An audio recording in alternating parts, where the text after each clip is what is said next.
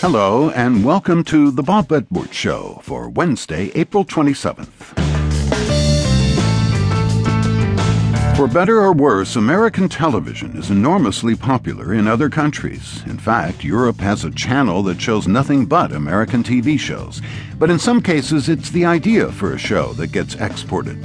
Phil Rosenthal is my guest today.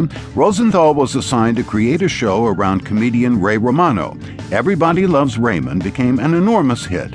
But would it be a hit in Russia, with a Russian cast, Russian writers, and Russian jokes?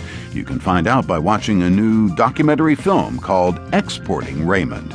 And later in the hour, singer Jessi Colter, who along with other talented musicians has put together a CD in tribute to Colter's late husband, Waylon Jennings. TV producer Phil Rosenthal was raised in what he affectionately calls a crazy Jewish family, and on the sitcoms from television's golden years, The Odd Couple, The Mary Tyler Moore Show, Taxi.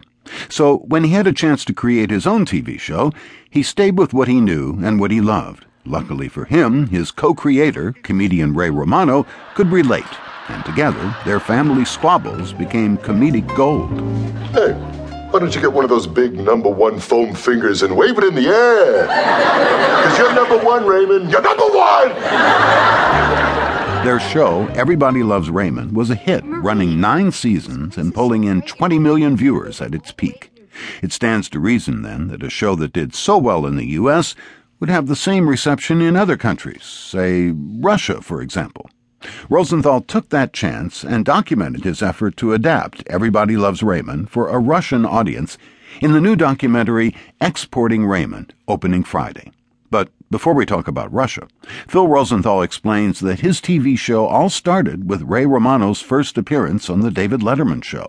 This comedian had been trying to make it for about 12 years and finally got a shot on The David Letterman Show. And after one 6-minute appearance, David Letterman said there should be a show for this guy. So they set about looking for a writer to create a show for him.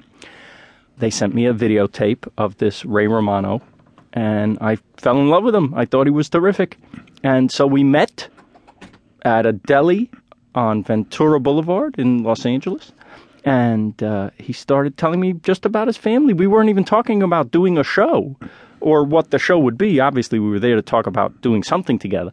But I was just getting to know him. And he said, well, I have twin boys and an older daughter, and my parents live close by, and my brother, who's divorced, lives with them, and he's always touching his food to his chin before he eats it, and he's kind of jealous of me, and in fact...